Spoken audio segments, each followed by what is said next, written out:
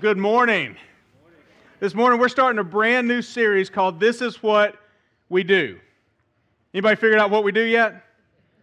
Well, hopefully over the next few weeks we're gonna unpack what we do, what we're called to do. But today's message and this series is really about generosity and living a generous life. And I know some of you already are going, "Oh no, we're talking about generosity," because the reality is a lot of us feel uncomfortable when we start talking about generosity. And my prayer is that this series will change all of that. This series will help us understand what it means to live generous lives. Because here's what I want you to know. This series is not about giving or getting your money. This series is not about what you give. It's about how we live. And living lives that are generous. Living lives that have the characteristics of generosity. Because the truth of the matter is there is a huge difference between giving and generosity. You see, giving is something that we often feel that we have to do, where generosity is something we get to do. Giving is often done out of obligation or because we feel guilty, where generosity is a lifestyle. It is the way that we live the entirety of our lives. You see, giving and generosity are vastly different. Giving is an act, where generosity is an attitude. Having spent some time a couple of weeks ago in Haiti, it really helped me realize a lot of aspects about my own life.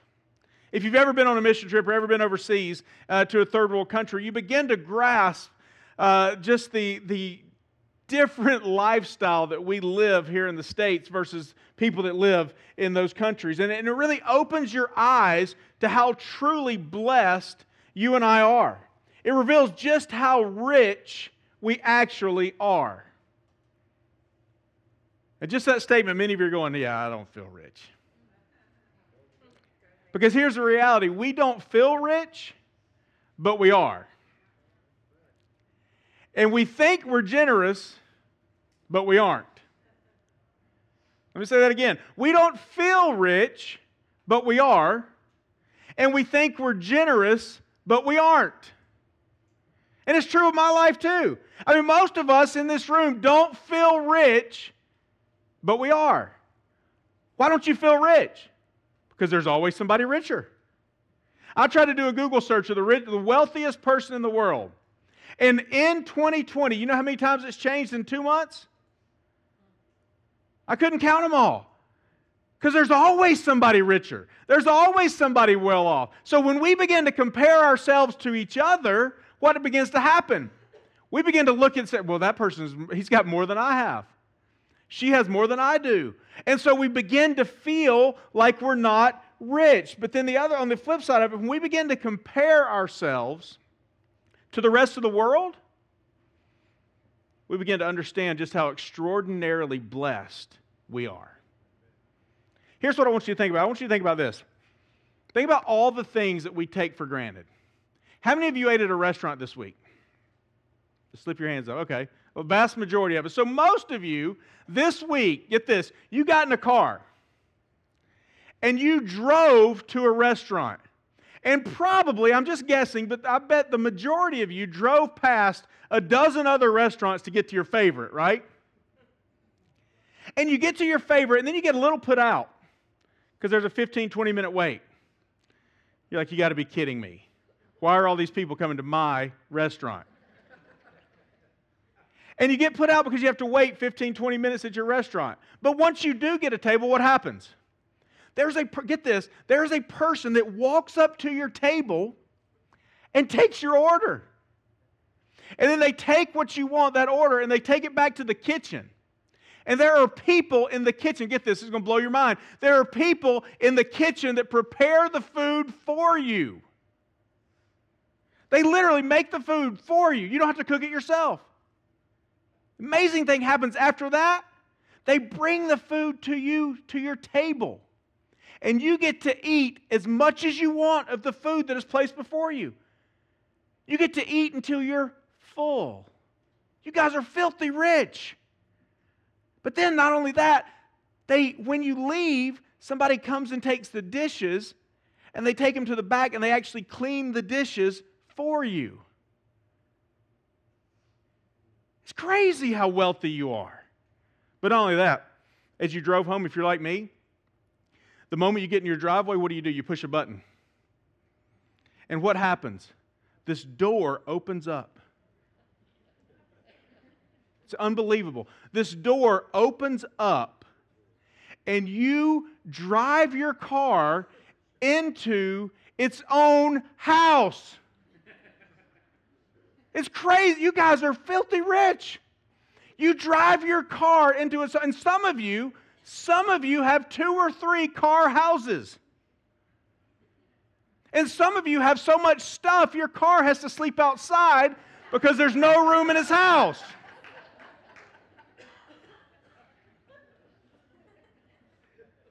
That's how rich we are. That's how ridiculously wealthy we are. But not only that, at some point, you got to go to the bathroom. And have you ever stopped to thank God that the fact that you push a button or pull a lever and everything goes away? There are people, while we were in Haiti, that there's no button to push. It doesn't go away. It goes in a hole. Stays there. That's how wealthy we are. Then we all got to sleep in comfortable beds with a pillow and a blanket. You woke up, many of you woke up this morning, you walked into a closet that was full of clothes, didn't you? And you look at all those clothes, wall-to-wall clothes, and what do you do after looking through all those clothes? What do you say? I got nothing to wear. That's how wealthy and rich we actually are. So we think that we're not rich, but we are. We also think that we're generous, but we aren't. The average American gives 2.8% of their income away. They donate 2.8%. That's the average person. Donates 2.8%. But here's the bad news. The more you make, the less we tend to give. I was reading a study this week that said if you make over $100,000 a year, it drops from 2.8% to 2.6%. The more we make, the less we tend to give. That's not generous. That's not being generous. That's not God honoring. That's not what we do. You see, as Christ followers, we do something completely different. As Christ followers, we lead the way in generosity. We lead the way in generosity in our time, our talents, and our treasures. We lead the way in generosity because we understand and we know that it is far greater, it's far more of a blessing to give than it is to receive. Now, before you start feeling guilty, because I don't want any of you to feel guilty this morning, I know that the majority of us want to be more generous than we are. I know it's true in my own life. I want to be more generous than we can. Than we can be. And most of us want to give more. We want to invest more. We want to give more time, talent, and treasure. And the reason we don't is because we feel like we can't. It's just the truth. The reason we don't live generous lives is because we feel like we can't. And here's what I call this. I call this the scarcity mindset. I call this the scarcity mindset. And you can hear it in the language we use, can't you? And you can say, well, there's just not enough. I would love to give, but I can't. There's more month than money at the end of the month, right? And you can hear it in our language, and our language speaks to the fact that we live oftentimes in this scarcity mindset because we say things like, I can never get ahead. I can never get ahead. There's always more. I wish I could give more, but I can't afford to. And we say those type of things, but here's the challenge. Scarcity is a cycle. It's a cycle that any of us, all of us have been in and can get in a moment's notice. And this cycle continues to repeat itself over and over and over again. And here's what it looks like. Here's what happens in the scarcity cycle. First and foremost, God supplies. Because you realize this, you go to work tomorrow, you're not supplying for your needs, God is. God is the one that supplied you with a job. God is the one that supplied you with a paycheck. God is the one that supplies all that we need. And so the scarcity mindset says this, God supplies, and what do? We consume. The first thing we do is we consume. We begin to spend. We begin to take what God has supplied and we begin to consume it for ourselves. And so what happens is we consume. The more we consume as we take what it has, because what the reality is we feel like it's ours, right? We feel like all of it is mine, so therefore I should be able to consume it the way I want to. So we begin to consume, and we begin to spend, and what happens at the end of the month, there's nothing left. And so once we begin to consume first, what happens, there's nothing left, and then what happens? We begin to lack. We consume first, and then we lack. And when we lack, what is the dominant emotion that we begin to feel? Fear. Fear. We consume, we lack, we fear. We consume, we lack, we fear. And this cycle continues to repeat itself over and over and over again in our lives. And I know many of you feel like you're in that cycle right now. This cycle of scarcity where you consume first, then you begin to lack, and then you begin to fear. But as Jesus' followers, listen to this, as Jesus' followers, we do something different. We have a completely different mindset. Because of what God has done for us, we do something different. And this is what we do. We live and give generously. We live and give generously. Why? Because of what God has done for us. In fact, Paul talked about what giving and generosity looks like as he wrote to the church in Corinth. And he wrote many times about how we give and throughout his epistles. But in this particular point, this is a passage that we're all familiar with. And here's what he said in 2 Corinthians chapter 9, beginning in verse 6. He says, the point is this. The point is this. And up until this, so we got to know what this is that he's pointing to. And he's pointing to the collection that was taken for the Christians in Jerusalem. Because if you're not familiar with the story, the church in Jerusalem was being persecuted tremendously. And they were lacking, not because of their own consumption, but because of the persecution they were facing. And so Paul wrote to the churches that he had pastored and led and started and said, we need to take up a collection for the church in Jerusalem. And so he goes, and then he goes, so this is the point. Whoever sows sparingly will also reap sparingly. And whoever sows bountifully will also reap bountifully. Look at verse 7. Each one should give as he has decided in his heart, not reluctantly or under compulsion, for God does what? Loves a cheerful giver. And get this in verse 8. And God is able to make all grace abound to you, so that having all sufficiency in all things at all times. Did you catch all of that? Listen to what he's saying. He said, listen, God is able to make all grace abound to you, so that having all sufficiency in all things at all times. Paul is emphasizing the word all, understanding that God is in control of it all, so that you may abound in every good work. As it is written, He has distributed freely, He has given to the poor, His righteousness endures forever. He who supplies seed to the sower, this is God, supplies seed to the sower and bread for food, will supply and multiply your seed for sowing and increase the harvest of your righteousness. You will be enriched in every way to be generous in every way, which through us will produce thanksgiving to God. For the ministry of this service is not only supplying the needs of the saints, but also overflowing in many thanksgivings to God. So Paul here is talking about what we do. Because this is what we do. We decide in our hearts what we're to give. And then we give generously. And I love his instructions. Paul says, don't give reluctantly. Don't give because of pressure. Don't give because someone is forcing you to give. In other words, if you feel manipulated to give, if you feel coerced to give, if you feel pressured to give, do not give. Those aren't my words, those are God's. Do not give.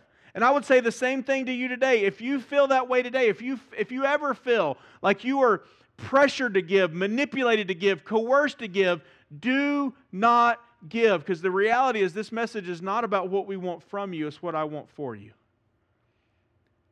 Because as you see in that passage, God promises blessing, and He promises that He will supply, He will multiply when we live generously and when we give generously.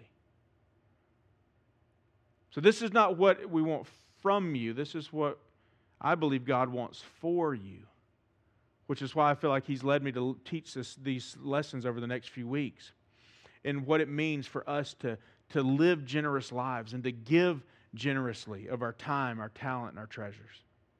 This is what we do.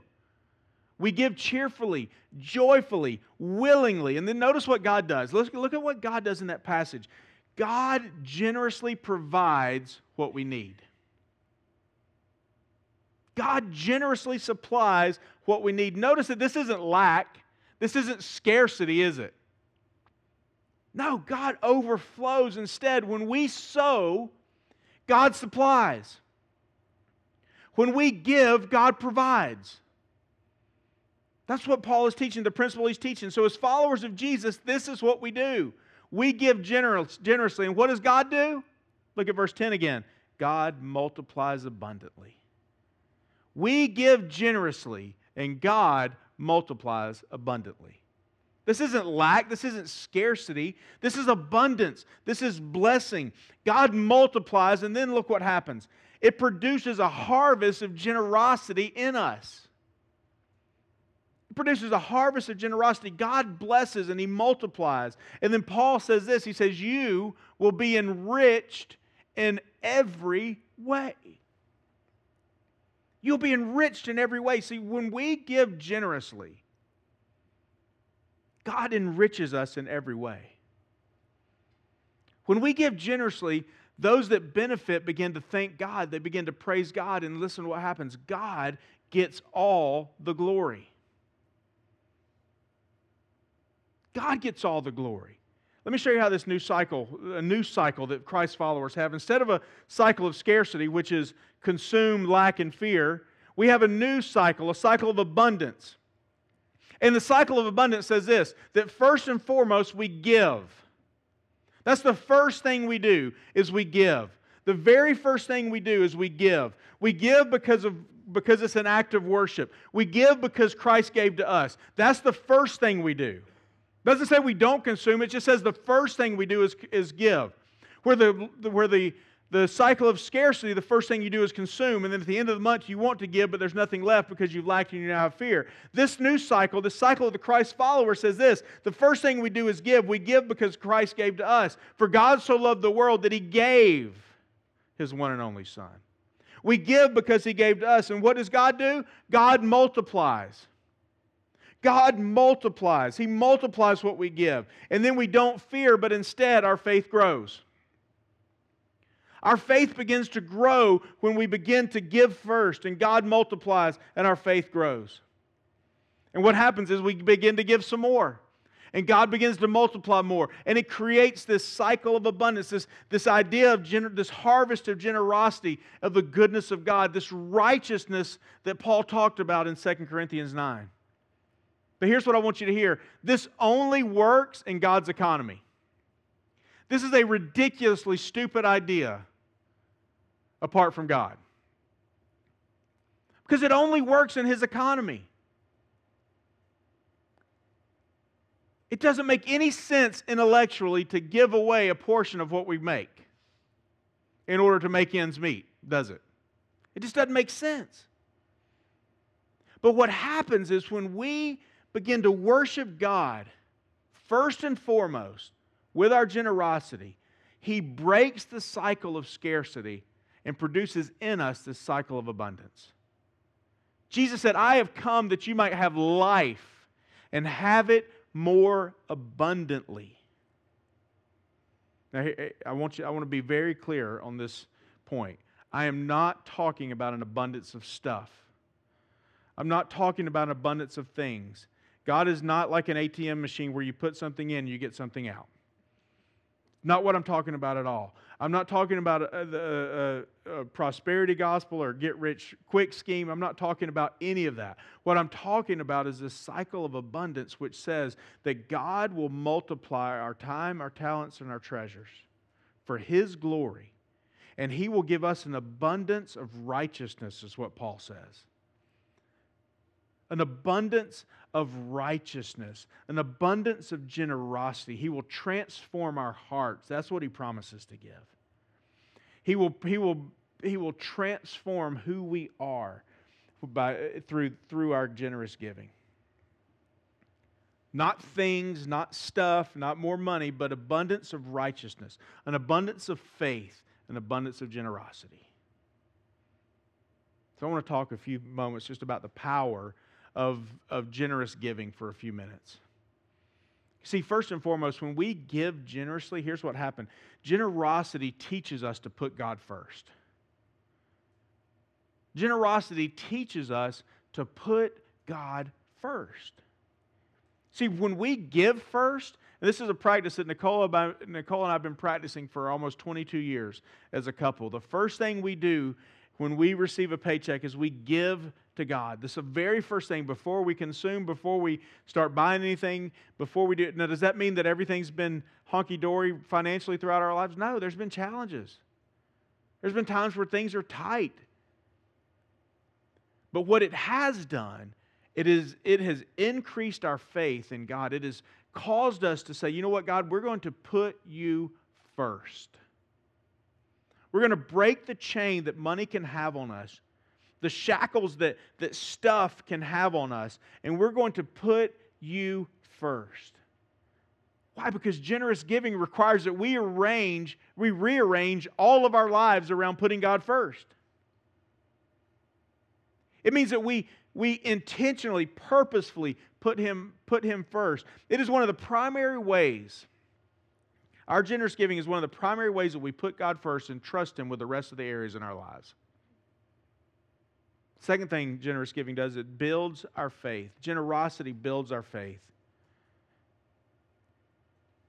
It simply does. It requires faith for you to give to God first.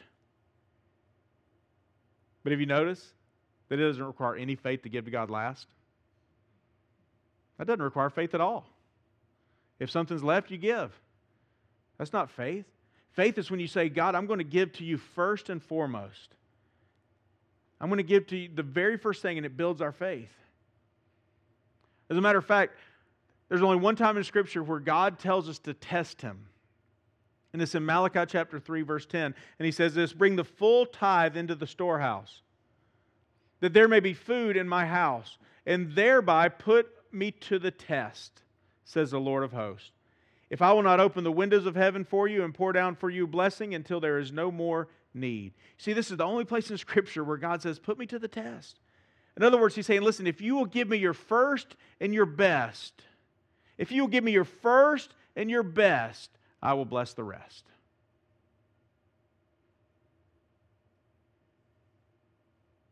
And that's what He's calling us to do in giving generously, in living generously. We give Him our first. We give Him our best. And He says, I will take care of the rest. I will bless the rest. Here's what I've discovered over the years, that 90% with God's blessing, it is always greater than 100% without. 90% with God's blessing is always, always, always greater than 100% without. So living generously, giving generously, puts God first. It increases and grows our faith. And the third thing, it provides for the work of God's church. Provides for the work of God's church. That's the way God designed His work to be funded, His work to be advanced, His kingdom to move forward. How many of us would say that we've been blessed through the ministry of a church? Yeah, I mean, so most of us have. See, here's what happens when, you know how you receive that blessing? Somebody before you, somebody other than you gave. And when they gave, you received the blessing. That's what Paul's talking about at the end of 2 Corinthians 9. Listen to what he says. He puts it this way.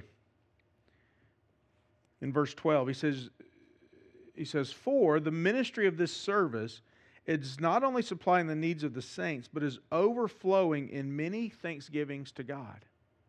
You see, what happens is this. We give, and when we do, it impacts the lives of others. And many thanksgivings flow to the throne of God. And that's the way God designed His church to function. When you and I give, the work of God goes forward and it blesses other people. And as a result of them being blessed, there's thanksgiving to God. So giving generously increases our faith. It puts God first. It increases our faith. It provides for the work of the church. But here's the question that all of us have to ask. How much do we give? For those of you who were in life group this morning, that was a big discussion. I was just chuckling back there thinking, okay, we're going to be talking about this today. Because the topic came up, so how much should we give? How much do we give? See, in the Old Testament, God commanded His people to give 10% to the Levitical priest.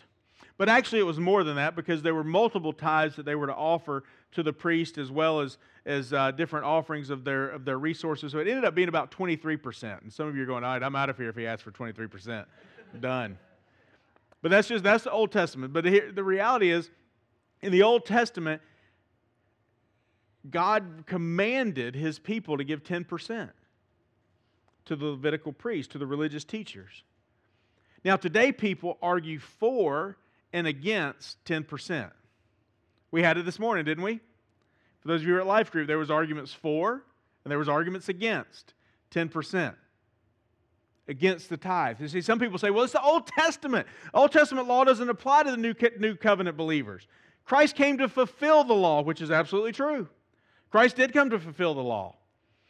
And the Old Testament law doesn't necessarily apply to us. And so there's truth in that. So many will say, well, the Old Testament is the law, and we're not under the law, we're under Christ, and therefore the tithe is not commanded of us, is required of us. But there's other people on the other side, and they'll say, well, yeah, but it's a solid principle in Scripture, therefore the tithe should be what we give. We should give a tithe. And so it becomes this legalistic debate of 10% or not 10%. And then we begin to argue back and forth, and we begin to discuss back and forth, and we begin to create this idea of, okay, well, if I do that, then I'm giving properly. And so here's the reality. The answer we have to first and foremost do is we have to define biblical giving in order to understand how much we are to give. And so that's what we're going to do today. We're going to define biblical giving because the reality is we're not under the law, and the Old Testament commanded the 10%, but at the same time, the Old Testament is still relevant to us as New Testament Christians. And so how do we answer this? Let's talk about biblical giving. Because see, while the tithe may be a good baseline for giving, it's far from an accurate picture of biblical giving. We talked about this morning. First of all, tithing predates the Old Testament law. Who was the first person to ever give a tithe? Anybody? Abraham. Abraham predates Moses. He predates the law. So before God gave the law and commanded 10%, Abraham gave a tithe to this high priest named Melchizedek. 600 years before the law was required and eventually fulfilled in Christ, Abraham gave voluntarily, and he gave out of gratitude in order to honor God. Now fast forward to the New Testament. Get this. Jesus never commanded us not to tithe. In fact, He commended it a couple of times in Matthew and in Luke. But at the same time, He didn't command us to tithe. So you're going, okay, Eric, you're not answering this question at all. You're confusing this even more. But here's what Jesus did promise.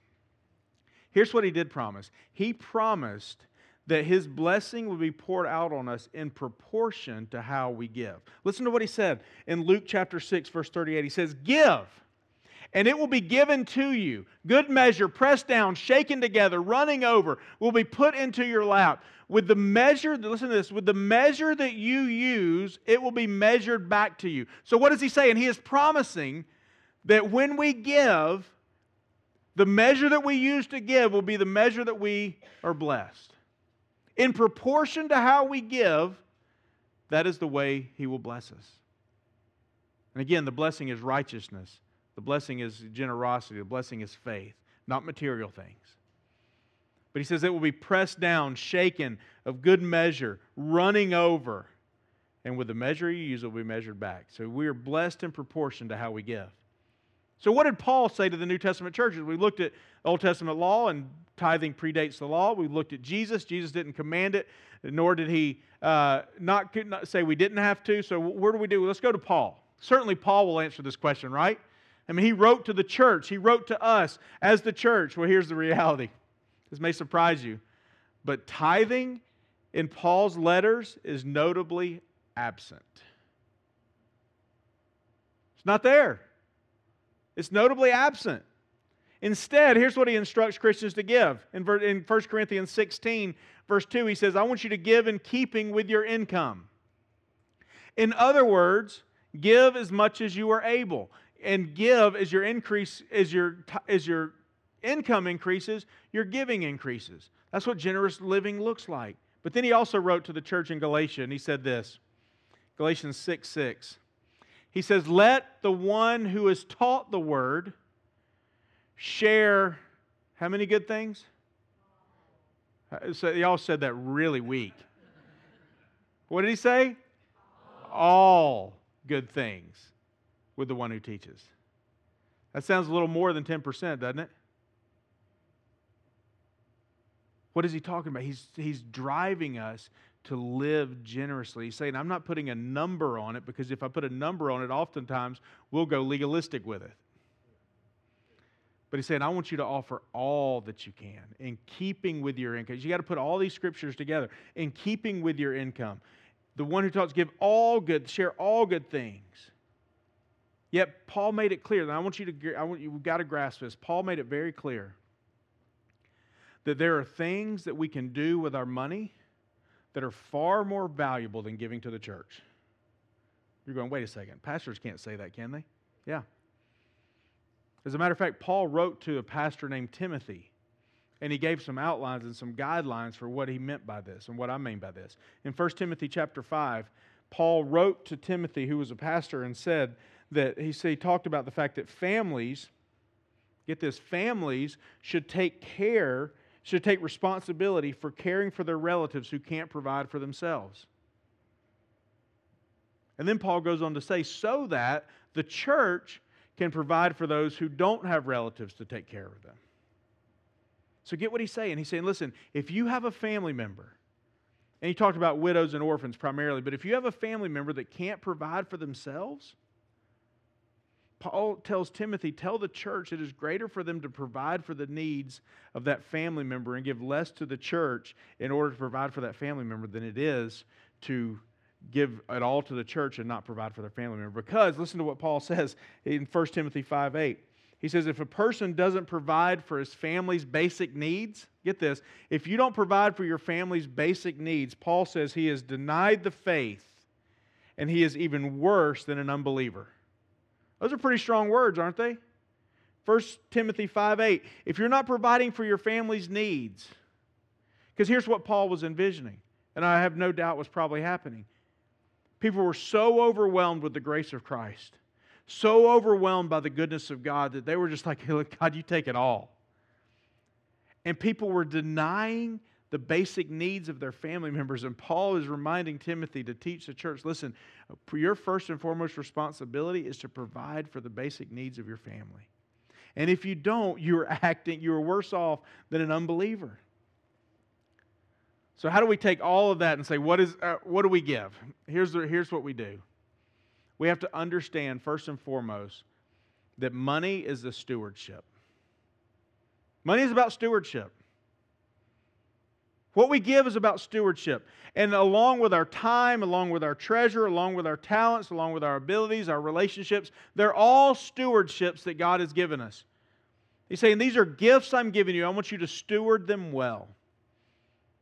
So what does that mean? It means that we, in order to be good stewards, we should take our money and use it for the glory of God. That's what that means. We start by giving a portion of our income and see that every dollar we give is an opportunity to glorify God. That's what that means. So I want to give you just some New Testament principles for giving. I'm not going to answer exactly how much. That's between you and God. But what I do know, and what I do think is clear in the New Testament, is that there are principles for how we are to give.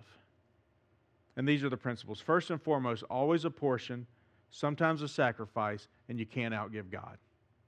Always a portion, sometimes a sacrifice, you can't outgive God. I think those three principles should drive every single one of us in our giving to the church. Always a portion. What does that mean? That means I believe that we are not commanded. I mean, the tithe, the 10% is not commanded, but I do believe it serves as a good baseline for giving. But I also know and believe that there are times where we need to take some of our 10% to provide for a family member that can't provide for themselves. And sometimes we need to take more than our 10% and give because that's what God's called us to. That's where always a sacrifice comes in. And see, that's where Paul says that we are to decide in our heart what we're to give. That's why he said in 1 Corinthians 9, you are to decide in your heart. In other words, you need to go and seek and pray and ask God what you're to give. You're not to give what some pastor tells you or anybody else. You're to give what God tells you to give. But I do believe it's always a portion. And a portion tends to be a lot more than a tip, right? The problem is we talked about earlier, we think we're generous, but we aren't because far too many people tip instead of give a portion of what God's blessed them with. But I believe it's always a portion. And you need to prayerfully determine that portion. But sometimes a sacrifice. So always a portion, sometimes a sacrifice. What do I mean by that? I believe sometimes God asks us to give more. That's where prayerfully seeking and asking God what you're to give and how you're to live generously. When He tells you, my best advice is to obey. Because obedience, Scripture says, is better than sacrifice. To obey is better than sacrifice. So when you've prayerfully sought God and say, God, what portion am I to give? And He gives you a portion, sometimes He asks us for a sacrifice. And the best thing we can do in those moments is to obey. But here's the problem. The problem is that we often think all of our money is ours, so always a portion is a sacrifice. Does that make sense? Because we think it's all ours to begin with, always a portion equals a sacrifice to us. But I think the principle in the New Testament is, first and foremost, there's always a portion that every single one of us are called to give. And then sometimes He asks for a sacrifice. And the third thing is you can't outgive God. You just can't. In Malachi, God has invited us to test Him. Jesus promises that He would bless us proportionally to how we give, the measure that we're given. So in other words, when you and I give to God, He multiplies. When we give our talents, He multiplies. When we give our time, He multiplies. When we give our treasure, He multiplies. When we live generously, God multiplies. Again, this only works in God's economy. I don't understand how it works. I can't grasp how God works it, but He always does. I can tell you over and over and over again times in our marriage and our lives where God provided when it didn't seem like there was a way. Why? Because we determined very early in our marriage there will always be a portion. And when God asks us for a sacrifice, we will obey. And we knew the promise that we can't outgive God.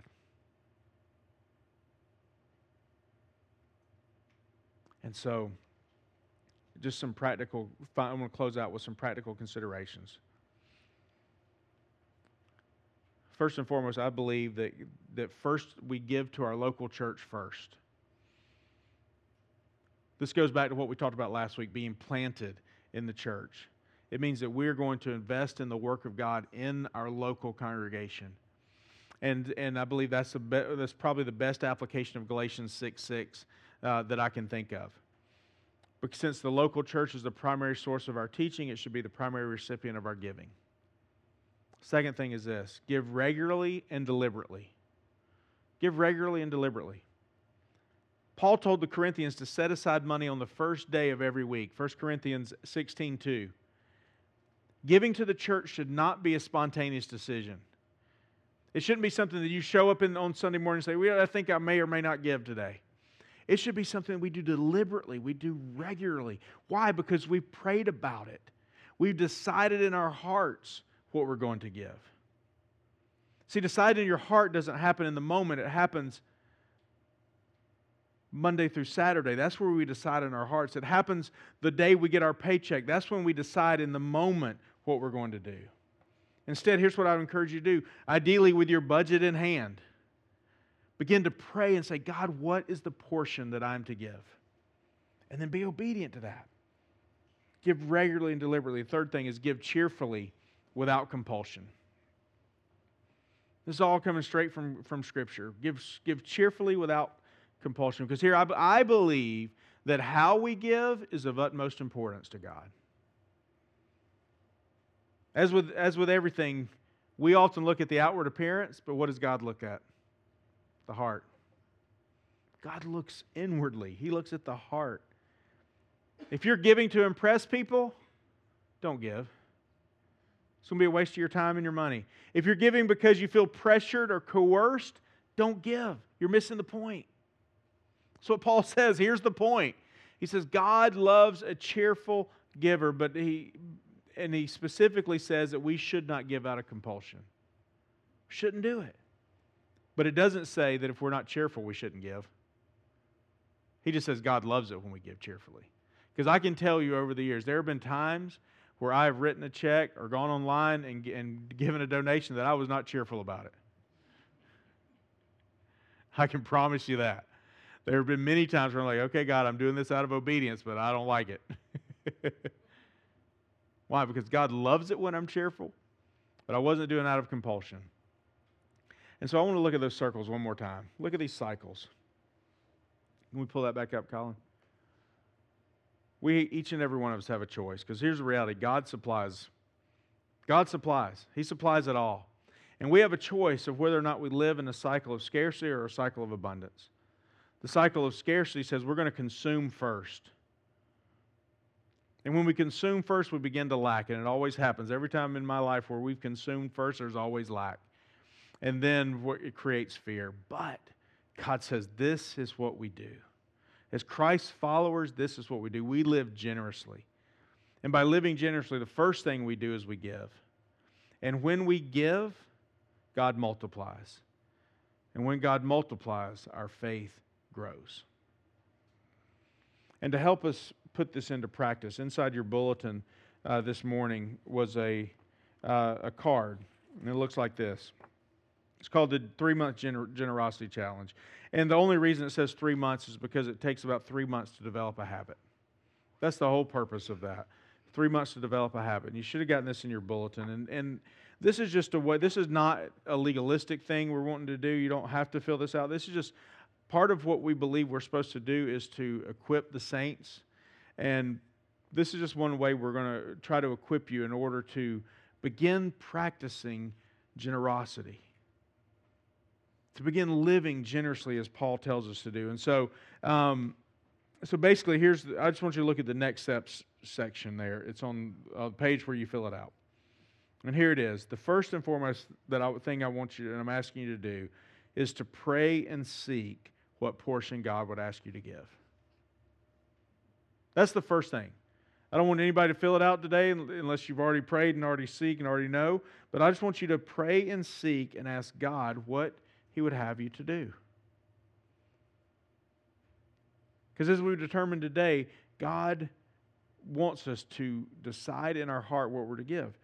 And then you can complete the card, place an offering in the next few weeks. And then the third thing is to begin to return a portion of your income, either here on Sunday mornings when we receive the offering, or you can do it online. But the fourth thing is I want you to watch as God deepens your faith, as you begin to put Him first, and He begins to supply your needs. Let's pray. If you're here this morning and you're not a follower of Jesus, this entire message makes no sense. It simply doesn't. It just doesn't make any sense at all. Why would anyone give away any of their income? And so if you're here this morning and you're not a follower of Jesus, I get it. And the reason we give is because of what Christ has done for us. And the reason we give is because of the fact that Jesus Christ died on the cross for our sins. He gave His life for our sins. And He says that He will forgive you of your sins if you simply place your faith and trust in Him. You do so by faith. So if that's you this morning, I just encourage you to place your faith in Jesus Christ for the forgiveness of your sins. Because until you do, this whole idea of being generous doesn't make any sense. But for those of us who call ourselves Christ followers, I just want you to relish in the fact that Jesus died for you. That He generously gave His life so that He could produce an abundance of generosity within us. And so, Jesus, I pray that You would help us to seek You this week, to determine what You're calling us to do and how You're calling us to give, how You're asking us to live generously, and then give us the strength and the grace to actually obey what You tell us to do. And Father, my prayer is that no one in this room would feel compelled or coerced or pressured apart from Your Holy Spirit working in their hearts right now. But that none of the words that have been spoken this morning would compel anyone or coerce anyone, but only Your Spirit. We pray this in Jesus' name. Amen. Now I'm going to invite our ushers forward, and we're going to receive our offering before we respond to God in worship. Because one of the things that we talk about in Scripture, Scripture talks about, is that giving is an act of worship. And we respond to the preaching of God's Word through our giving. So you guys can go ahead and receive the offering. But here's what I want you to do. If you're a guest and you would like to receive Christ, or maybe you've been here for a long time, there's a box on there that says, "I've received Christ today." I want you to check that box, because we'll follow up with you and help you take your next step in being a follower of Jesus. Because the reality is none of this makes sense apart from that. And when we're done receiving our offering as an act of worship, we're going to stand and we're going to worship in response to God. Because He has been so generous to us. He's been so good to us. And so, Father, take the offerings that's received and multiply it for Your kingdom. In Jesus' name, amen.